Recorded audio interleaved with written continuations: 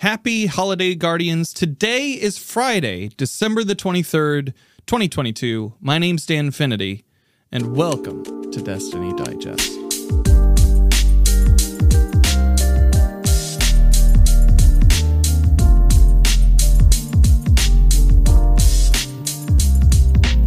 Bit of a slow news week this week. We got the new Operation Seraph Shield. We got the nodes that are coming up. I've got a lot of winter weather coming my way. So I wanted to make sure that an episode went out before we got hit, and hopefully my internet stays up throughout the entire thing. But in case it doesn't, I have an interview here with BigDaddyTeej to tide you over until next week. Next week is when I'll be focusing probably more on my thoughts on Operation Seraph Shield, just so I get a few more runs in on it and to relax and celebrate the holidays with my loved ones, with Jenny and everybody. In the meantime, if you're around on December 28th, 2022, that is Wednesday, I will be doing a charity fundraiser for Second Helpings, which is a food rescue charity based out of my hometown of Indianapolis, Indiana. Last year, me and my community were able to raise $5,000 for the cause. This year, aiming for $10K. And later today, I will be putting out the charity incentive sheet to share around the internet. So keep an eagle eye out for that on my Twitter, my Instagram, everything else. So without any further ado, enjoy this episode with BigDaddyTeej.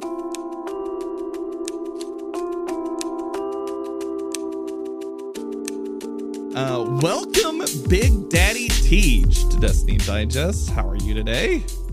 Thank you so much. I am well. Good. I am well. I would say I'm well rested, but I'm not. I stayed up too late, falling at the gates of the lighthouse last night, and so but I'm awake. I'm here. I have a coffee made up of two separate K-pods because of a reservoir mishap that will be outlined on the coffee. So subscribe, get Dan bonus content. So I'm here. I'm functional. I'm ready. So what K-pods do you combine? Well, so this was one where I because the reservoir was out, I did one, and then I didn't get very much coffee, and I have a weird like OCD thing about like reusing the same pod. Okay. So I stripped the pod and put in another one of the same, and did another coffee like in the same mug of two, like so it's like a 2-pod coffee. No, which, I get that. You know, Keurig, I love Keurig. I think it's the most convenient kitchen appliance in my house. But, you know, the coffee's, you know, it's a little watered down. It's a little softer flavor if you do the bigger sizes. So sometimes if you want strong coffee like I do, you got a double pod with a smaller amount of water per. Yeah. We used to do something at the band house called Super Coffee. And it was, you would use the old grounds, but you would add new grounds to it. We were heathens. We were degenerates. Don't tell anyone who's like a coffee, like I don't care, but like don't tell anybody that story who's like a really intense coffee Shout out to my sponsors, King Coast. What's up? Oh no! Bro, man, I'm sorry. I tried to stop him. Look, I really did. Youth. It was before they even existed. It's fine. It's fine. This is not only is Dan using K-pods, which is completely besides the point. I'm allowed. I'm not sponsored. Okay, I can do what I want. You, sir, are in void of contract. Oh, I'm a devil. Anyways, well, welcome in. Why don't you tell people where they can find you on the internet, just in case they don't make it to the end of our conversation? They probably won't at this rate. They will. I thought this was a Destiny show. They're talking about coffee. You know what? And the holidays are upon us. Everybody's it feels like everybody's in kind of a lighter mood. Like I feel like this is fine. This is fine. Yeah. This is fine. Well, I'm BigDaddyTeej. You can find me everywhere good social media sites are sold. Usually it's BigDaddyTeej. Unfortunately, there's like a completely absentee user on Twitter who has scored that name before me.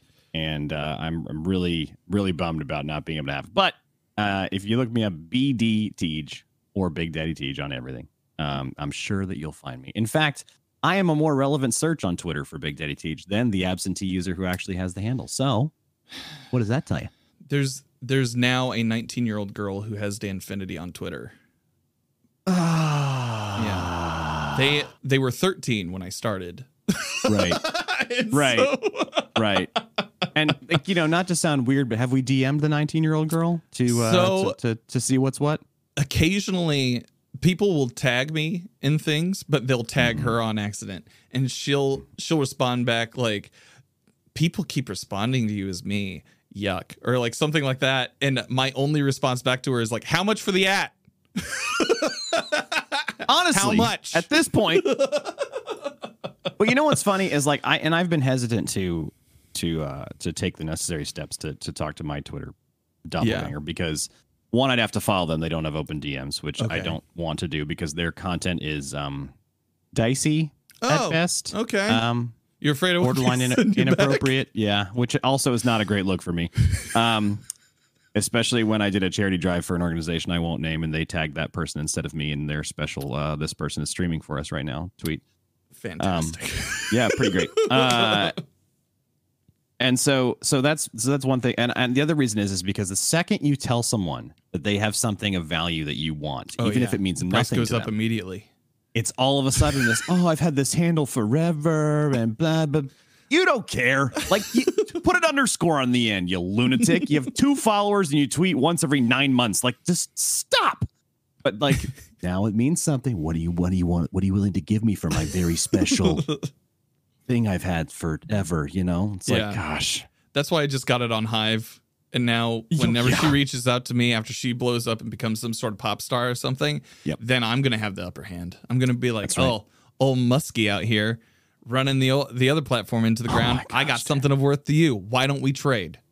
Okay, here's a fun idea. Let's not talk about the horrible state of Twitter because that's a sad and depressing topic. But let's talk about the awesome state of Hive and its potential, because I really hope it becomes a thing. It's a very good social media platform. It is a social media platform in its youth, and it is very it's endearing. It is very endearing. It is very earnest.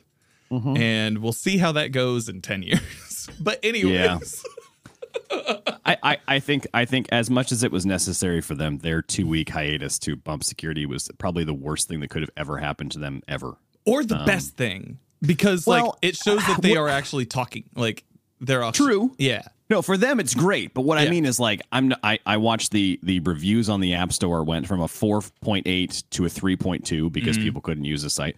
I'm wondering if in that week where everyone talked, Hive was the conversation, right? They got shadow banned on Twitter. They were the center of attention, and then they had to go offline. I wonder if their post cadence now that they're back is just like I wonder what the impact was of that to their at their hypest of hype. They had to be like, sorry, we have to go.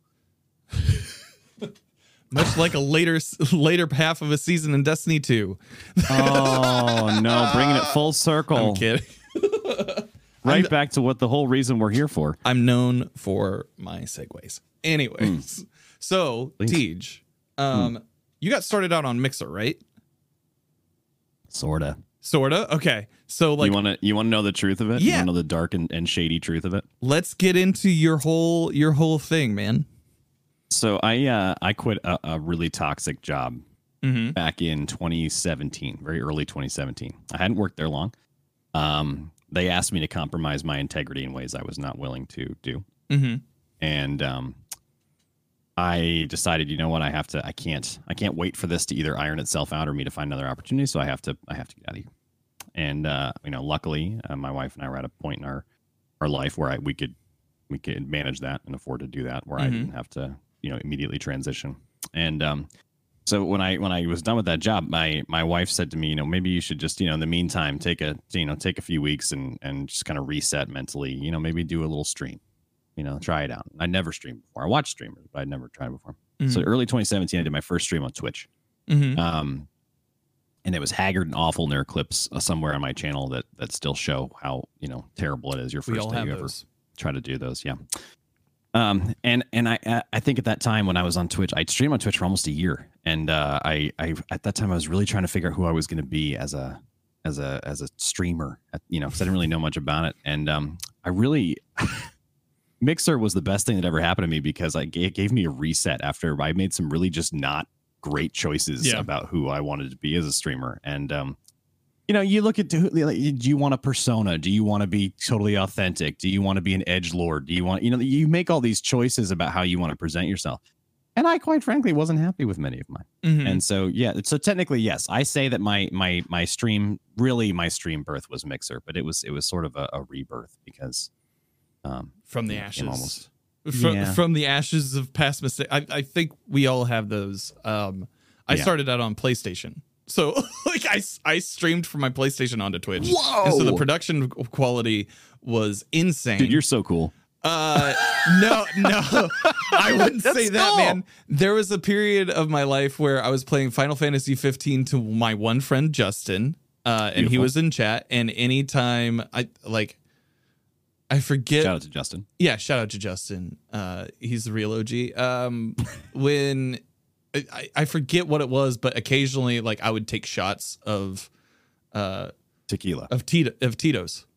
Good. That you were really. I thought you were gonna say something about shots like in the game, like screenshots It was Tito's, and right. I was right on the money there. That's unexpected. It was in our bedroom, and so I had the PlayStation camera up until Jenny was like, "I don't feel comfortable having a camera in our room," and I was like, "Oh no, yeah, that makes that makes sense." So because Sony has such an awesome reputation with network security, privacy,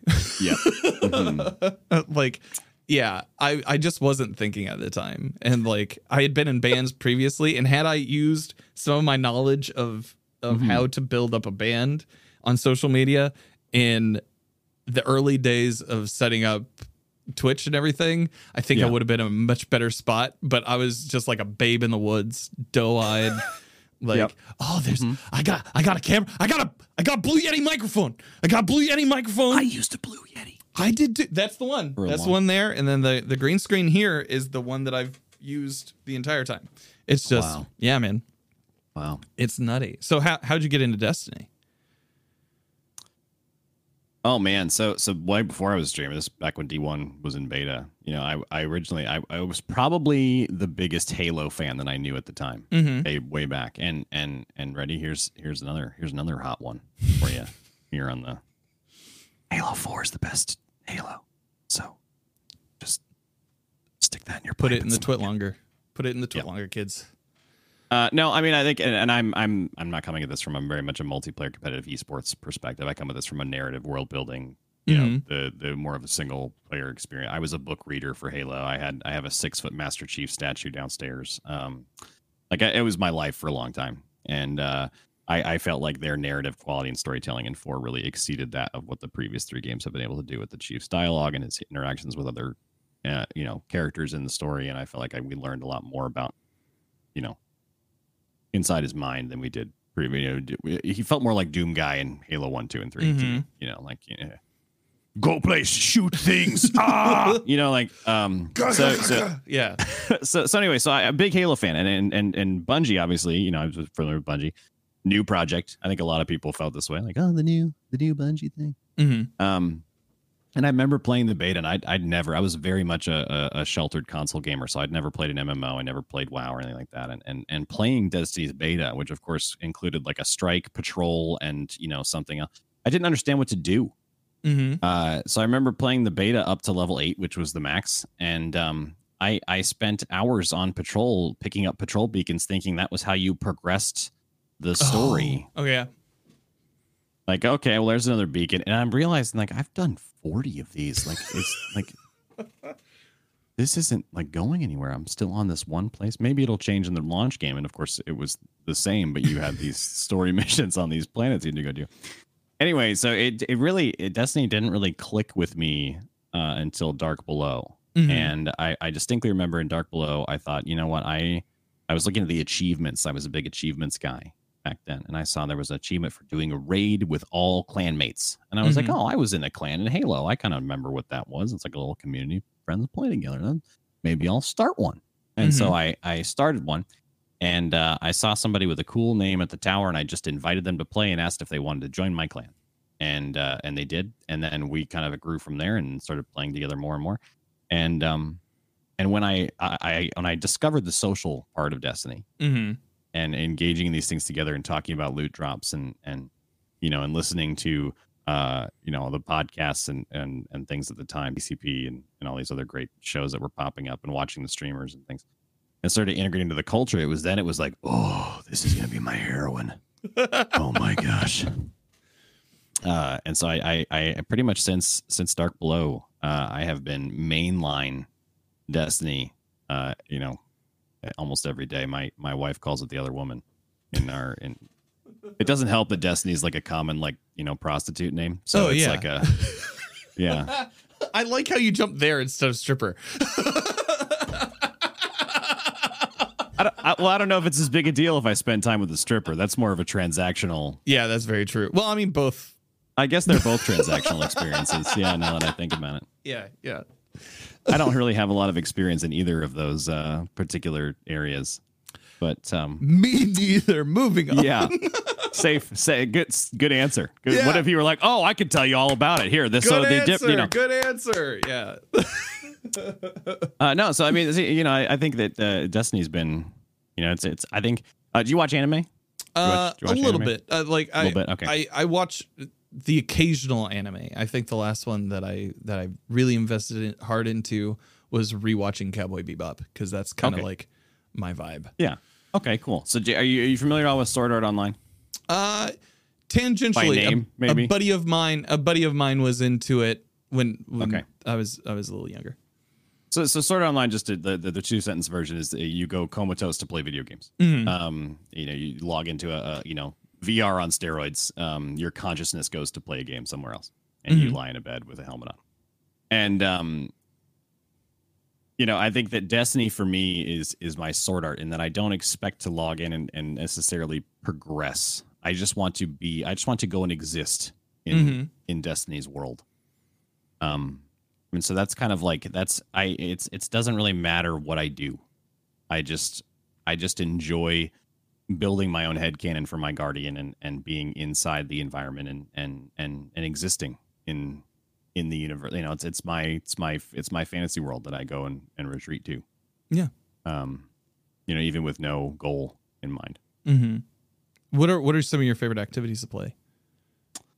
If you look at the API stats, apparently I'm 60-40 Crucible. I don't think that's an accurate mental representation of how I think I spend my time, but I guess I like anything that creates hero moments. So I don't like strikes.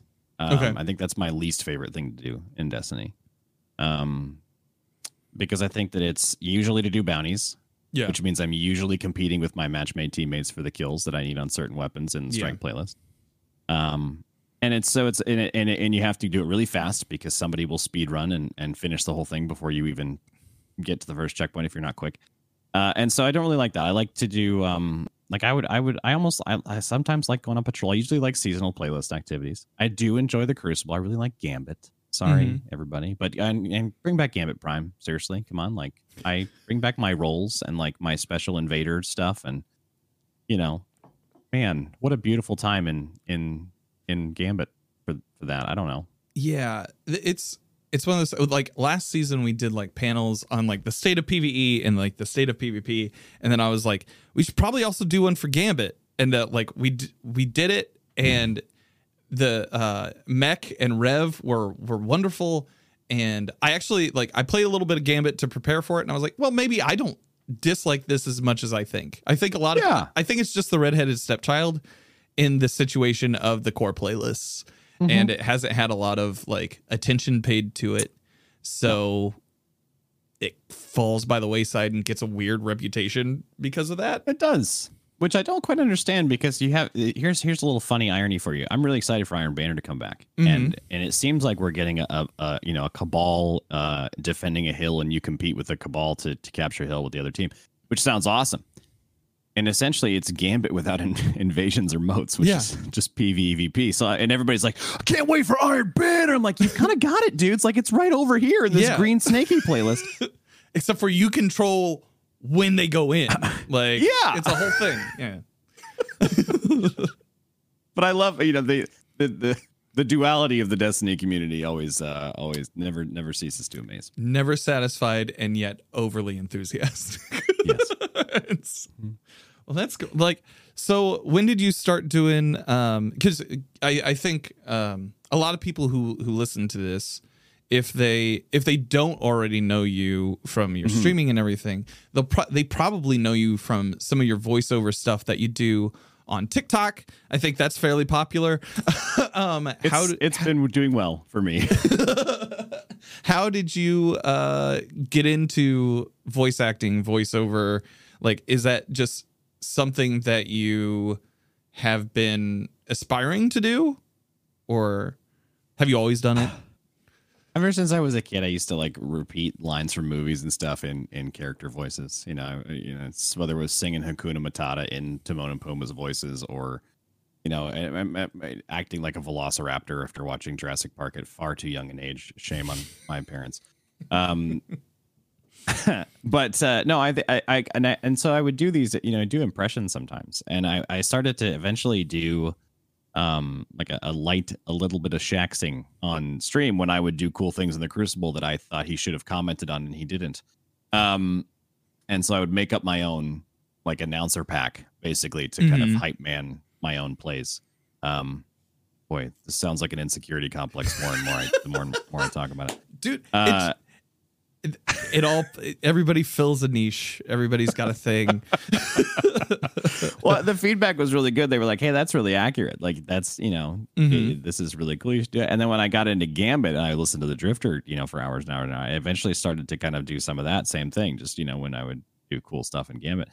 And finally, like in late 2020, I guess maybe it was early 2021, I can't remember, but it was like after years and years of doing this, like finally I was like, maybe this is like a thing I could just put on the internet and like, maybe it'll make people laugh or something. Yeah. I don't know. And so I recorded my first one, and I remember being so nervous, and I was too nervous to write my own material. If you anybody who goes back, and my first 2 TikToks ever are just quotes from Destiny, like just things the NPCs say, because I wanted it to feel very familiar, and I was playing it very, very, very safe. And eventually, after the feedback was, again, fortunately for me, very good, I started to kind of custom write my own, things in that would play off of some of the stereotypes that we all give some of the characters, like how Eris and Drifter banging on the side, and that Zavala is really this grandma in a giant blue man's body. Like just these little things that make them, who they are, that we all kind of accept as headcanon, but they don't explicitly state it in the game. That Crow is this, well, there's so many things to psychologically diagnose with Crow. I don't know if I could do it in a sentence, but we all know what I'm talking about. Yeah. He's our favorite broken boy. I think that's Crow in a nutshell. Unfortunately, I just want healing for him in the game, honestly. Yeah, but continue. So I just started doing them. I just started getting, and then eventually, I think because of those, eventually I was asked to do the Warlords project with Reed and Drexus and with Anubis. That was probably one of the most fun, most formal voice acting things I've done before. I thought it was really like it's, even if it's a fan project, like it was kind of humbling to be asked amongst all of the Destiny creators to bring life to the voice of Fellwinter, somebody that we've never heard from in the game before, and it was a fun and very intimidating responsibility, but it really opened the door to kind of be like, hey, I really enjoy this. Yeah. I think this is really, really fun. So, I don't know. It's never really been something that I've been like, oh, I really want to do that forever. Like it was more just like, this is cool. I'm enjoying myself. Yeah. I'll keep doing it. Heck yeah. Like, do you have any aspirations now to like work on other projects? Yes. Within that same realm? Yeah. I think I do. I you got a taste for it, right? And become a little bit ravenous with the. I want to do this all the time. Dear God. Yeah. But I think as I have transitioned out of corporate marketing, which I did for 10 years, and into being full-time content creation, The voice acting stuff has really become a hobby that I'm not ready to throw a bunch of like, I'm going to make a demo and put it on a website and get, like it's more like I'm doing this for fun now that I'm streaming for, my job. Yeah.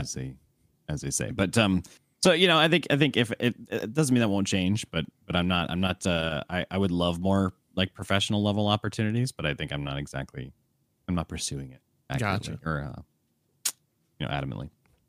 Well, you're very talented at it, and I hope for the best for you, regardless of what you do with it. Thanks, man. Yeah, man, absolutely. So, Season of the Seraph. Yeah. How are you digging it so far? I'm a big sucker for anything Anna Bray, Rasputin, Warmind. Mm-hmm. I loved season 3. And Mars and all this stuff. So, and she quickly became, after she was introduced, like one of my absolute favorite NPCs ever. I don't know if you've read the comic book that launched alongside the Warmind expansion way back when. I read that because it came out for like in free pieces. Like, yes. Yeah. I read that at the time. It's spotty. How I remember same. it now. But I'm a huge fan of Erika Ishii. I think she's a fantastic actress. Yeah, she's doing awesome. I love her. Yeah. And so to have that kind of theme brought back and to be kind of in that space, the aesthetic, especially of the weapons and armor this season, has been to me very top notch. So I'm the activity is more difficult than it has been previously, which is something that I've been asking for. Yeah. So I like that it's a little harder. I'd like to, when I look for a recommended light, it just says this activity will always be 5 levels higher than you. Yeah. Which I'm like, oh, that's awesome. Like, yeah, I can't overpower this in 2 weeks. So I'm liking the loop. I admit that I haven't spent nearly as much time in the seasonal activity loop as I maybe would have normally or did in Plunder or other seasons. And that's been mainly because of Spire of the Watcher. And I've been, just in there every day since it came out, multiple times, multiple characters, farming rolls and armor and all these different things. So, but I am happier with this season than I am with Plunder, I think, overall, though I did enjoy Plunder quite a bit. But this feels more narratively connected and more relevant to our overarching Destiny timeline than Plunder did. Well, what was it? I saw it on Twitter that every series has their filler episodes, and filler episodes. Yeah, Season of Plunder definitely feels like that. Do you watch Clone Wars, like Star Wars, the Clone Wars show?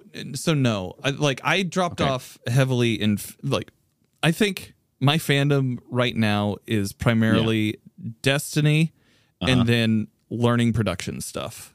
Okay. Wow. Yeah, those are the 2 things that I'm really diving in whole hog on right now. I've kind of fallen off of like Marvel and Star Wars and just about everything else. Just I can't keep up with all of it if I want to achieve the things that I'm going for. Yeah, yeah, 100%, dude. Absolutely, yeah. I asked because there's a trope in the Clone Wars series is that they every so often we'll just have a random episode where C-3PO and R2-D2 go and do something stupid. Yeah. And I'm just like, we skip those every time. Yes. Yeah. Yes. I'm like, I don't want the droid shenanigans. Give me more lightsaber. Like, I don't care. They're just going to make it back safely. I know the story. They don't die in these, adventures. But you need those. Like, you need those. Yeah. I think you need those moments in that instance, it sounds like it humanizes droids, which is kind of a rad thing for me. I do watch like Love, Death, and Robots on Netflix, and the episodes with the droids who are going through the apocalypse and just being like, how did humans live like this? Those are some of the best, I think. Sure. But going back to what you were saying earlier about like the difficulty, this year they seem to really be playing around with challenging our guardians in different ways, not only with like the legendary campaign and Witch Queen, but also with like in the Castlum, we got I think the Castlum is the same way. Like you're always under a certain light level. Sure. Like to push, like when you're pushing into that. Yep. And now with the Heist Battlegrounds, do you see we're approaching a new DLC. Sure. We're approaching a new it feels like they are revamping a lot of the old systems. Mm-hmm. Do you see a Destiny in the near future where where light level is less important and difficulty takes over? Man, I mean, I still remember, D1 when we had heroic and whatever versions of every single thing in the game. I mean, there was this difficulty selector for all of it, all the time. And we're seeing that kind of come back as they've revamped Nightfalls and Strike Playlist, and maybe not Strike Playlist, but Nightfall specifically giving 5 difficulties or whatever it is that you can pick your level of challenge. And I think modifiers are a good way to kind of add in difficulty. I think that they have, they definitely have heard the feedback about the grind for light level, and I think that that's an interesting bit of feedback for a couple of reasons. And I want to get to your question, but I think it's important to just point out that, like, I don't know if I have ever perceived filling that 10-point power gap as the main incentive to play. Like, that has I don't know if that's ever clicked that way in my mind, that like, oh, that's what Destiny is. And it seems to be that I'm very much in a minority, at least from a social media perspective. Yeah. That a lot of people view that 10 power climb as the thing that you do. Well, you're also the guy that ran like 40 patrols and didn't set it down. I did. Yeah, true. you know. So, I think that, like, do I see the potential for it to be either removed or made a lesser priority? Sure. I think that you could use light level in a similar way to how Final Fantasy 14 uses character level, which is to basically gate content. So, you just can't, you can be as powerful, as you want. But you in order to get into this thing, you have to be at least here. And I think that's sort of what's happening with Grandmasters. I think it's a little bit less, it's a little artificial when it's seasonally rotated, like you don't unlock it permanently. Like it's a thing you have to keep re-upping, which is a little bit different than what I would say the Final Fantasy 14 model is. But, no, I think that I think there could be a version of Destiny that says, we're just going to scale difficulty per player, according to their personal power to allow everyone to play together all the time. I think you get into a little bit of a weird situation with the way that loot functions with that, because like the reward of adept loot in Grandmasters is you've accomplished this level of power level. You've overcome this great feat. And even if it was scaled, it might feel a little bit bad to those players if a new light could kind of tag along, even if it was a Grandmaster level difficulty thing, and still achieve this loot that that had to be earned through other means by other players. I don't know. It's like, I think there's an economy balance they have to think about there. But I think it feels less and less crucial, less and less important, less and less of a focus every season, it seems. Yeah. Something that seems kind of like a tide change is the addition of Guardian ranks into what our systems are going to be like when it comes to Lightfall. I'm almost expecting that to be the gatekeeper. Like, if you're not a certain Guardian rank, if you haven't achieved certain things within that Guardian rank, then that's where the bar is set. So we're taking like almost like an account wide like rank system based on activity. Like activity. That's what it like. I like that. When I saw that, like that's what I thought about. Account rep. Almost, yeah. So like, and you can like, after a bit, it seems like there's I think they said 11 Guardian ranks to mark the new to the veteran player.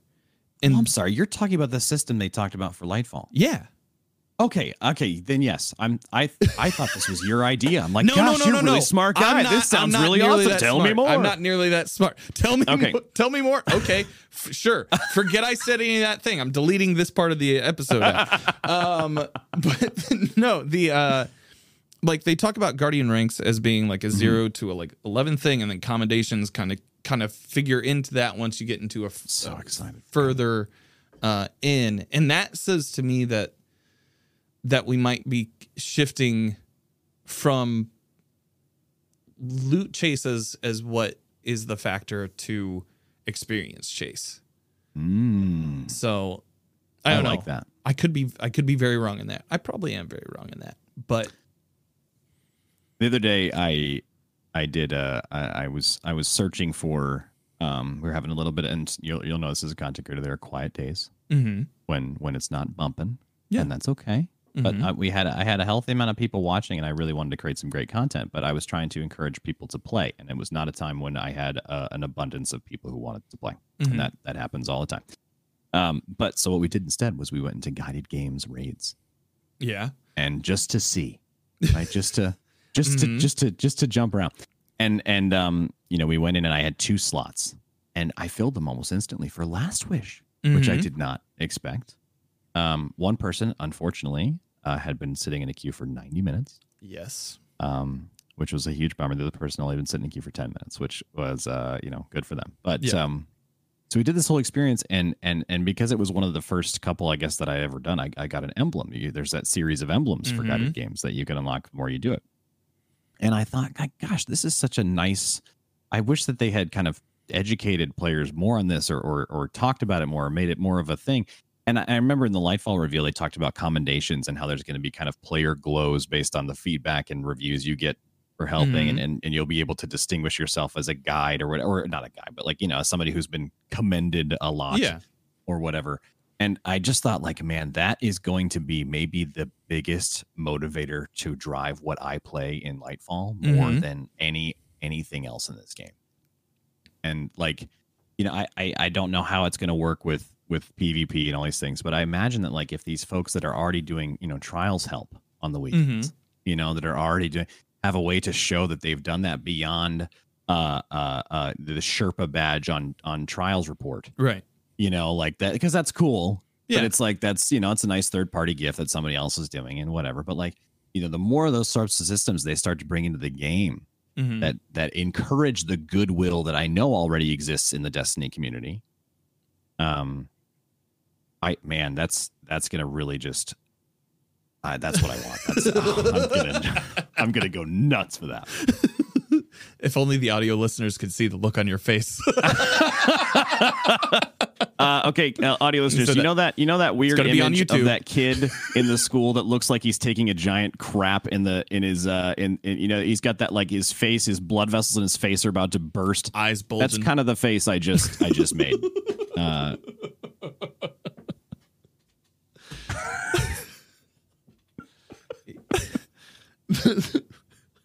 So getting back, you should edit in a picture of that kid for the video one. Oh, yeah, the reference image that everybody knows what it's. That'll be on the YouTube for sure. Don't you worry. Don't you worry, sir. That is something that I will do.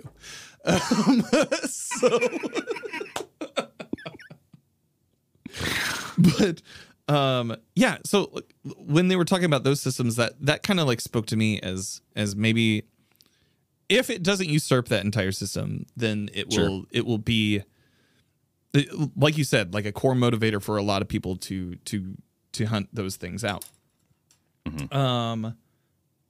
You had mentioned trials, and you said it before we started recording. You're like, I have some thoughts on trials because you played this weekend. So how? Before we go there, what are your thoughts on the sandbox this season? I love the sandbox. Okay, I love the sandbox. I think the sandbox is great. I think I'm seeing less Lorentz, which is nice. We're talking PvP specifically. Yeah. I'm assuming for a sandbox. Yeah. I'm seeing a wide range, a wide diversity of kids, maybe aside from trials this weekend, but we'll talk about that in a minute. I think when you get into the 6s queue, especially, and even in the comp queue, we're seeing it's probably one of the most interesting weapon sandboxes we've ever had. I think that it's very hard to, there are so many things that are completely viable and for weapons. And I think that you've got this situation where you can kind of get good on your own, practice with a weapon you really feel like is an extension of yourself, and you can perform well with it. And I think that that's nice. There are obviously archetypes that are underperformers, and that's, on purpose. Balance is not fun as it would be, I think that's not a game dev secret. The reason why things are OP at any particular state in any game is that, balance is not fun. But I think that I'm a big fan of Weapon Sandbox right now. Yeah. Ability Sandbox is a different story. Yeah. That's what I've been seeing on Twitter a lot lately. Is that like people really feel that weapons have kind of found their place, and I like what you said there, where it's like I can where you feel like the it becomes an extension of you as a player, so it adds into player identity based on what you're running there. Yep. The ability sandbox seems to be the thing that people are griping the most about. All right, so let's pause before trials, because I think I want to get your thoughts on this too, because I talked a little bit about this with some homies yesterday, and I think that this is a greater conversation to have with your listeners and with the Destiny community at large. But as Bungie fully realizes, hit the mic wand. I'm really getting passionate here. The hands are coming I up. can tell, man. As Bungie fully realizes their design philosophy for Destiny and the way they want this to kind of not end, but to we'll say climax for final shape and the end of Lightfall and things. They are going towards this very RPG MMO build crafting thing. It's been happening ever since Forsaken, really, where we see further and further more and more things being added or changed to support intricate, knowledge-based scientific builds that encourage a specific type of play, specialization in a specific thing, to lend to your fire team or your experience playing Destiny. And when you do that well and efficiently, you become quite strong, quite powerful. And I think that's on purpose, and it's not a mistake. It's not an oversight. It's just that's what they want Destiny to be, especially in PvE. The byproduct of that is that you have this. Some of those things are not able to be balanced independently in the PvP experience. Some can, some are not. And I think that you're seeing more and more that they are walking on incredibly thin ice, and it's cracking under their feet about doing what they want and what they believe is best for the game's design philosophy, the narrative, and the player experience. And at the same time, making sure that it's manageable and tolerable, we'll say, in the player versus player environment. And I think that is a very thin, that ice could break anytime.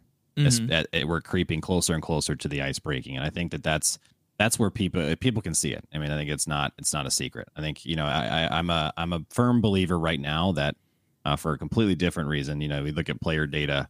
For a long time, I think we all know that Titans were probably the least played class in the game. I mean, it was not maybe up until, probably up until Witch Queen, maybe in Lorelei and things. Some of they started to kind of make the shift. But we're looking now that Titans have been, they are the best kits in PvE and PvP. Yeah. Void and Arc Titans and Solar Titan all three Titan classes are the absolute top echelon of kits across all modes in Destiny. There is nothing better than the Titan kit.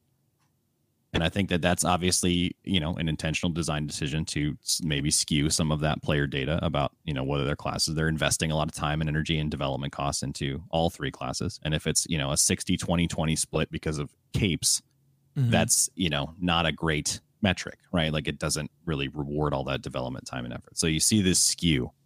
And so as a result of that, with all and combining that with the ability to do high level build crafting, we have this maybe slightly unhealthy ability sandbox for PvP, where we're seeing this rise to prominence of the Titans are having their moment in the sun, and we're seeing how that's impacting the PvP experience. And you see some of the top guys. One of the guys I have a lot of respect for, Frostbolt.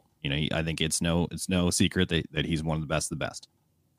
And he talks about in his content about how if you are not actively running high ability Titans, you are hindering your own experience in PvP. You are putting yourself at an active disadvantage. And I think there's not that's just there's an objective reality to that. And so we look at the weapons feeling great doesn't matter so much if without abilities you are at a disadvantage already. So there's an interesting balance there that's happening. So Yeah, like I'm looking while you were speaking, I was looking at Trials Report had this tweet that they put out and said, "Here's the weekly meta so far for Trials players with a win rate of 90% and at least 25 matches played. Friendship ended with Void Hunters. Now Arc Titan is my best friend." Is the direct quote from the tweet. Where it looks like I haven't seen that tweet, but that doesn't surprise me. Yeah, I'll share it here in the call so you can see. You can see what I see. But yeah, Great. It looks like Arc Titan takes up 40% of use, 42.07% of usage, with Stompies, Dune Marchers, Titan Ramparts, Kepper's Sting. Yep. I think we see a pattern here. It very much vindicates a lot of what you just spoke about. Where do you feel like, because if Titan kits remain strong, right? It seems like there always has to be some sort of push, like some ebb and flow of ability. You know, like Pokemon, like, you know, it's a great example. You know, yes, you have to be able to use water Pokemon or rock Pokemon, or else it doesn't work. Right. So where do you feel? What do you feel could come up? The dangerous thing here is that power creep is a thing that exists in video games. Yep. What do you feel can come up? In the other classes, what do you feel should come down in Titan classes? Sure. Well, I mean, I think you're starting to see a little bit of it in they're trying to compensate for the Titan kit with the weapon sandbox. Mm-hmm. And I don't know if that's the best solution. I'm not a game developer, so I don't know. I don't have the solution. But what I'm seeing as a player in the game is we're getting an excessive amount of Hake weapons. Mm-hmm. If we look at the last couple of seasons, you know, the Gambit has had its seasonal weapon has been Hake like 3 times in a row. And the seasonal pulse this season is a Hake pulse. And we're seeing these things that like Bungie is saying, shoot the barricades. Like they're telling us to do that. And they're giving us there. And then we're seeing this rise in the under over perk on a wider and wider and wider variety of weapons. So now it's like those overshields. Shoot them. We're giving you weapons that can shoot them. And I think that, like, you know, as we get to that point that I made earlier about how people are finding the weapon that feels like an extension of themselves and they're practicing when they're getting good with it. A lot of the time I feel like that doesn't necessarily start with an intrinsic singular perk or a trait. I think that it comes from feel, you know, weapon feel. This feels really good to me to use. I love Frontier's Cry. I know that 180 hand cannons are not a super awesome choice right now. But I'm pretty damn good with one, and I perform pretty well, and I outshoot a lot of the 140 classics that you see. And I think that's because I've worked hard to make that weapon feel like an extension of me and my play style and things like that. But to then kind of be told, but if you use pure poetry with under over, you can get rid of those void barricades and overshields a lot quicker.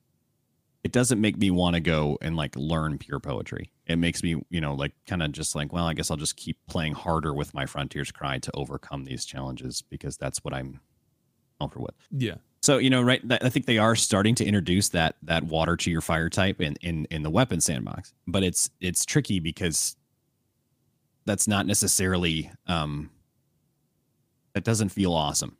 And so, you know, things that probably to me, you know, coming up and down across the classes, you know, I think, you know, aside from the arc melee, Warlock is completely underserved in PvP at the moment, in my opinion. And by the way, my qualification for this, guys, I am not a 2.5 KD trials carries every weekend kind of guy. I was about to ask you for your PhD. Yeah, so my PhD is that I've gilded Flawless every season it's been available. I've gilded Unbroken every season it's been available. I play a crap ton of PvP. And I am an above average player who has spent enough time in the playlist to have an opinion. 60% of your playtime is Crucible. So yes. I play in there. Yeah. Is it my favorite thing in Destiny? Probably not. Do I enjoy it? Yes, certainly. Otherwise I wouldn't be in there playing. Yeah. But I think that, you know, you look at like, you think about, I think about this a lot from my own perspective as an opponent. When I look at my opponent's team, what scares me? Yeah. Right. What am I thinking? What am I clenching up? What am I puckering my butt cheeks for when I see it on the other side of that trials? Two teams staring at each other. What scares me? And it's not hunters or warlocks anymore. I see a hunters and warlocks and I'm a hunter main and I don't play Titan even though I know it's great and because I'm bad at Titan. I don't understand the play style, so I can't really adapt very well. But on a hunter, I see the hunters and warlocks like, okay, I can counter pretty much everything in that kit. The arc warlock melee is incredibly oppressive when it does what it's supposed to do. And I think that people who discovered the waveform / blink melee thing was a really smart. That's a very strong uncounterable thing. And they have that, but that's one ability on one subclass, and so it's not very appealing when you think about the rest of it. Hunters have had a number of changes over the course of their existence in the sandbox, and that's because of their absolute majority dominance for years. And I don't like, it's not my bias as a hunter main. It's just, that's the way it is. Bungie themselves every year the Guardian games comes around, the hunters have to have like a negative handicap so that they don't win on quantity alone. There was just side tangent. I work at a library, and a lot of the kids lately, because they're on break, they have been coming into the library to use their computers to play games using GeForce Now, which is very smart. I feel like that's a very cool thing. Yes. I saw my first Guardian out in the wild yesterday. Dude was rocking a hunter. He basically just started Destiny, and he's running the playlist. And I was like, "Of course you're a hunter." Of course, of course, because it's like of the three. I feel like that speaks to more people, the rogue, So totally. Yeah. It's absolutely. It was interesting. But continue, sorry. Yeah, but you're right. And so, we've seen changes to, I think back even in year one meta, right? When you had static rolls and all these different things. You look at how Wormhusk was changed, almost immediately upon its time. But then you had One-Eyed Mask. Yeah. A very similar exotic with a much better perk that was allowed to reign supreme for a long time. I think that you have things like Stompies, which makes hunters very mobile and very strong. We just had this -50 in aerial accuracy, or in air effectiveness nerf that's come to kind of, to penalize up level play. And I think you see the hunters, having little to no damage resistance during supers, which is a contrast to the other two classes that have a very high, in some case, and that obviously is justified by the balance of Golden Gun can shoot you across the map, and Spectral Blaze is invisible, and there's justification for it. Yeah. But I think that you see this kind of pullback and pullback. Warlock Nova Warp was way too strong when it launched, but it was, now is where? Nowhere. When was the last time somebody Nova Warped? But you don't, because you'll die.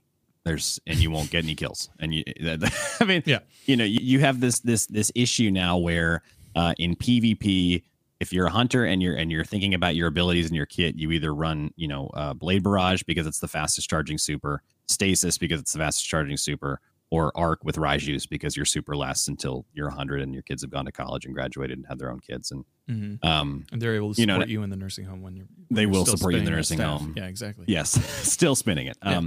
And so, I think that there's this issue where when you look at the way that Titans have been built recently, which is awesome, by the way. I love the Titan kit. I don't want this to become this bash on Titans, but it is no secret that between Titans, ramparts, barricades, overshield barricades, the added effects of all the different shoulder charges, whether it's burn, blinding, or suppression, there is so much you can do on a Titan all the time. Lorelei with healing on the spot. Oh yeah, Restoration is still really good. Endless. Heart of Inmost Light getting you arc abilities, just storm grenades that track you and find you and last for. It goes on and on and on and on and on. That the other classes feel like, well, like what do I have? What do I get to? What do I get to do?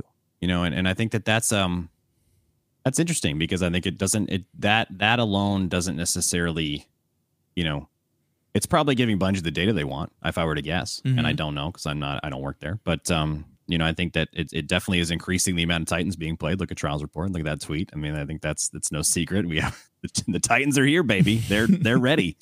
And you're seeing people change from playing one class as a main to playing Titan because it is so strong.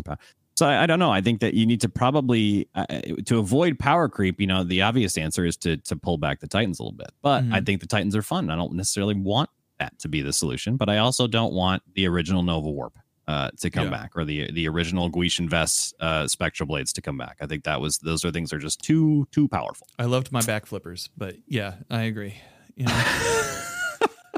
It's just one of those. It's funny that I don't see that at all in the Crucible anymore. I don't play that often. I play basically to get Pinnacle, sure, and then to get my seasonal triumphs done. But that's. I mean, let me give you a perfect example. Let's talk about Gerfalcons. Very relevant right now. Oh yeah, absolutely. Yeah, perfect example. Here we go. So Gerfalcons launches, right? It's this awesome damage out of cloak. You have Rat King builds coming out of the woodwork and start running. Hunters are running Crucible again, right? We're coming out. We're doing extra damage. You can't see us. We're sneaky. And of course, that is like, you want to piss off the PvP community. Holy cow! Give Invisible Hunters more power. And so, by the way, before I go on, I want to state that I think that rework for Gerfalcons is a far superior change to the exotic overall, and I think it will get much higher usage rate. And I am having way more fun with Gerfalcons builds now than I was last season. It seems to be rocking both PvP and PvE. It's pretty great. It's a little less in PvP, a little less relevant because the volatile only lasts 3 seconds. So if you don't, I mean, you come out and you don't hit somebody with a void weapon in 3, I mean, it's gone. And it's the same in Gambit, by the way, which I think sucks. I get it because it's PvP technically. Yeah. But when I'm trying to mow down ads with like hot Gerfalcons build in Gambit, which is what it's 90-10, right? You shoot a Guardian 10% of the time you shoot ads. Having that really short volatile window sucks. But anyway, but that original state of Gerfalcons, as powerful as it was a pretty adequate counter to overshields, barricades, the arc melee on Warlock. It was kind of the thing it was Hunter's powerful thing, right? It was the thing they had. And I think because, even with the changes, I'm be willing to bet there's still a majority Hunters in PvP, just by the nature of the class. That it gets more attention, gets more focus. And after less than a season, well, it was disabled for the first half of the season, and then it was reworked by the end of the season. And we look at something like One-Eyed Mask that has lived in perpetuity in its current state, which is not overpowered anymore. But when in its original meta, it was, a non-choice. It was the exotic you run on a Titan, and it was allowed to live despite the feedback for so long. So I think that one of the things that maybe has to happen is we have to be willing to accept that there's going to be, as frequently as there are changes to what's heavily impacting the majority. I think there maybe has to be a little bit more flexibility and willingness to change what's affecting the minority, aka the Titan kit, and the lack of performance on the Warlock kit. We need to see more frequent bumps to Warlock. As frequent bumps to Warlock as we see scales back on Hunter. Like there's and Titans kind of being put up a little bit above and then being allowed to exist there for so long.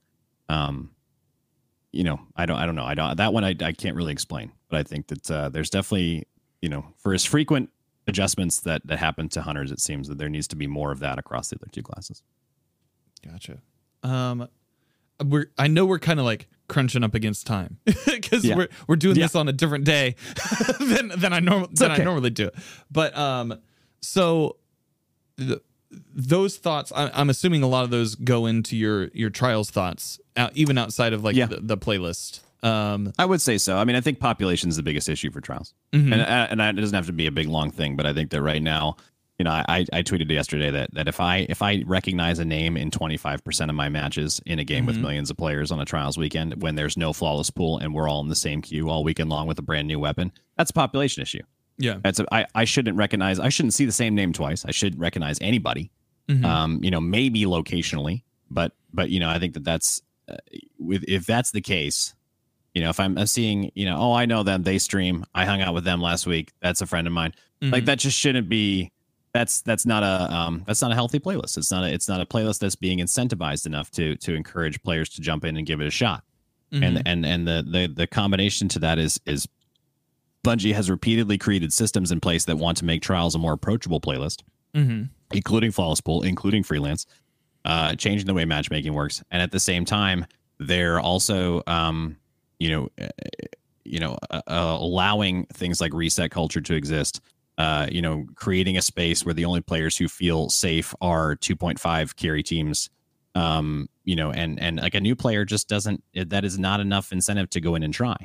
So I think they have to kind of pick. Do you want the elite of the elite to be the only people in Trials, or do you want to create a more approachable experience for your players? They're kind of trying to do both right now, and I don't think it's working. Yeah.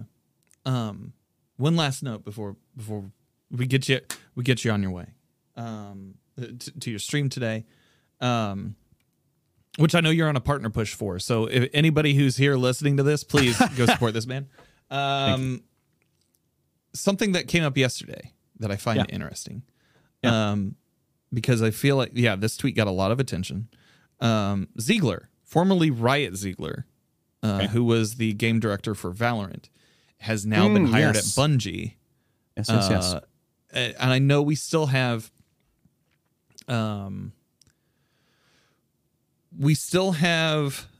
the Bungie's putting out a new game next year, is it? Or something like that. In the next couple of years. That is like a third person extraction kind of shooter thing.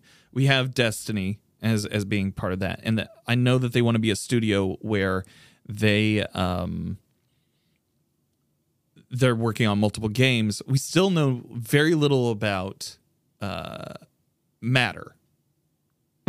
Yeah. So unless that's the other game that they had announced, unless that was the code name for the other game that was announced, this seems very interesting to me. It does. Certainly does. I don't know if it would be for a completely new IP or for like maybe some Destiny stuff. But them bringing somebody over of this magnitude with Valorant, that seems like it seems like people enjoy Valorant a lot for the gameplay that you're able to do in there. Do you have any thoughts on that? I mean, it's early days, so it's all conjecture. Yeah. I mean, my thoughts on it are not going to be majority thoughts. This is a topic that I tend to differ from the vocal community. I think it's awesome they're bringing on, successful PvP people to kind of create experiences for that segment of their player base. I think that's great. I hope that under no circumstances does this person touch Destiny. Okay. I think the more and more we move towards, a competitive, PvP environment, aka kind of what we got at launch, which is easily the most, flat and even, the PvP sandbox has been. The further we get from Destiny's identity, and I see the calling for an ability-less playlist, and the scrims that are set up with bans on exotics and subclasses and I think that you're trying to create something out of that's not what Destiny is. I think there's this cry for Destiny is the best feeling first person shooter on the market. There's no secret to that. I think that nobody will deny that, whether they play or not. But at the same time, there are companies that are doing PvP better, and that's Call of Duty and Valorant and Overwatch and people like that. And they want Destiny's awesome feeling gameplay with that PvP experience, and I think that those two things are just not a combination we can have. And at least not in Destiny. Not in Destiny, right? Not in Destiny, sure. And if they want to make a Valorant like or Tarkov like style game that exists independently of that's meant to create that kind of competitive experience and use Bungie's systems, perfect, absolutely. Like go, I'm all for that. But I think that to me, and my personal hot take on this is that I like that Destiny is still space magic and fantasy. Yeah. And I would hate for it to lose some of that identity because it's trying to create trying to please everybody. I think it's impossible to please everybody, and you got to kind of make some decisions. Yeah. Well, dude, Teej, It was wonderful having you, man. Thanks so much. Oh, I had so much fun. I'm excited for the folks at home to hear this one. Why don't you tell people where they can find you on the internet? Sure. Yeah. So on Twitter and Instagram, I'm BigDaddyTeej. That's TEEJ. On Twitch and TikTok and YouTube and Hive, I am BigDaddyTeej. I talk about mostly Destiny. Sometimes you get me clamoring about how much I love Elden Ring, or how much I love but can't recommend spending money on the new Pokemon. And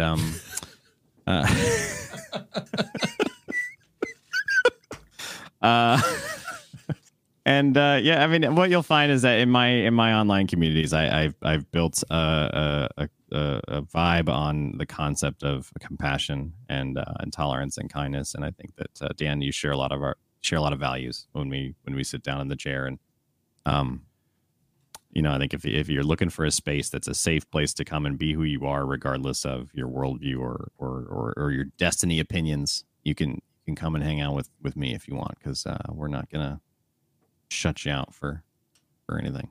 And that's why this next election cycle, we're running for office. That's right. That's right.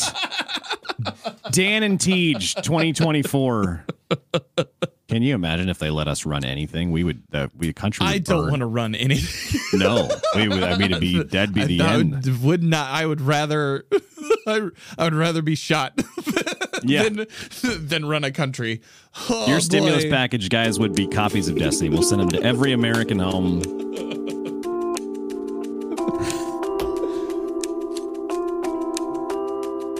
That'll do it for this week, Guardians. My name's Danfinity. You can find me on the Twitter and the Instagram and the TikTok at Danfinity, where the guys, or else you can find me 3 days a week. Twitch.tv/Danfinity, helping Guardians out in PvE activities. If you'd like to support the show, be sure to rate and review on your podcast platform of choice. Anything you say helps us in the algorithm. Also, this show is listener supported, so if you want to give $3 a month to help keep the lights on, you can go on over to coffee.com/Danfinity. That is ko-fi.com/Danfinity. Links are in the show notes. Happy holidays, Guardians, and I hope you find what you're grinding for.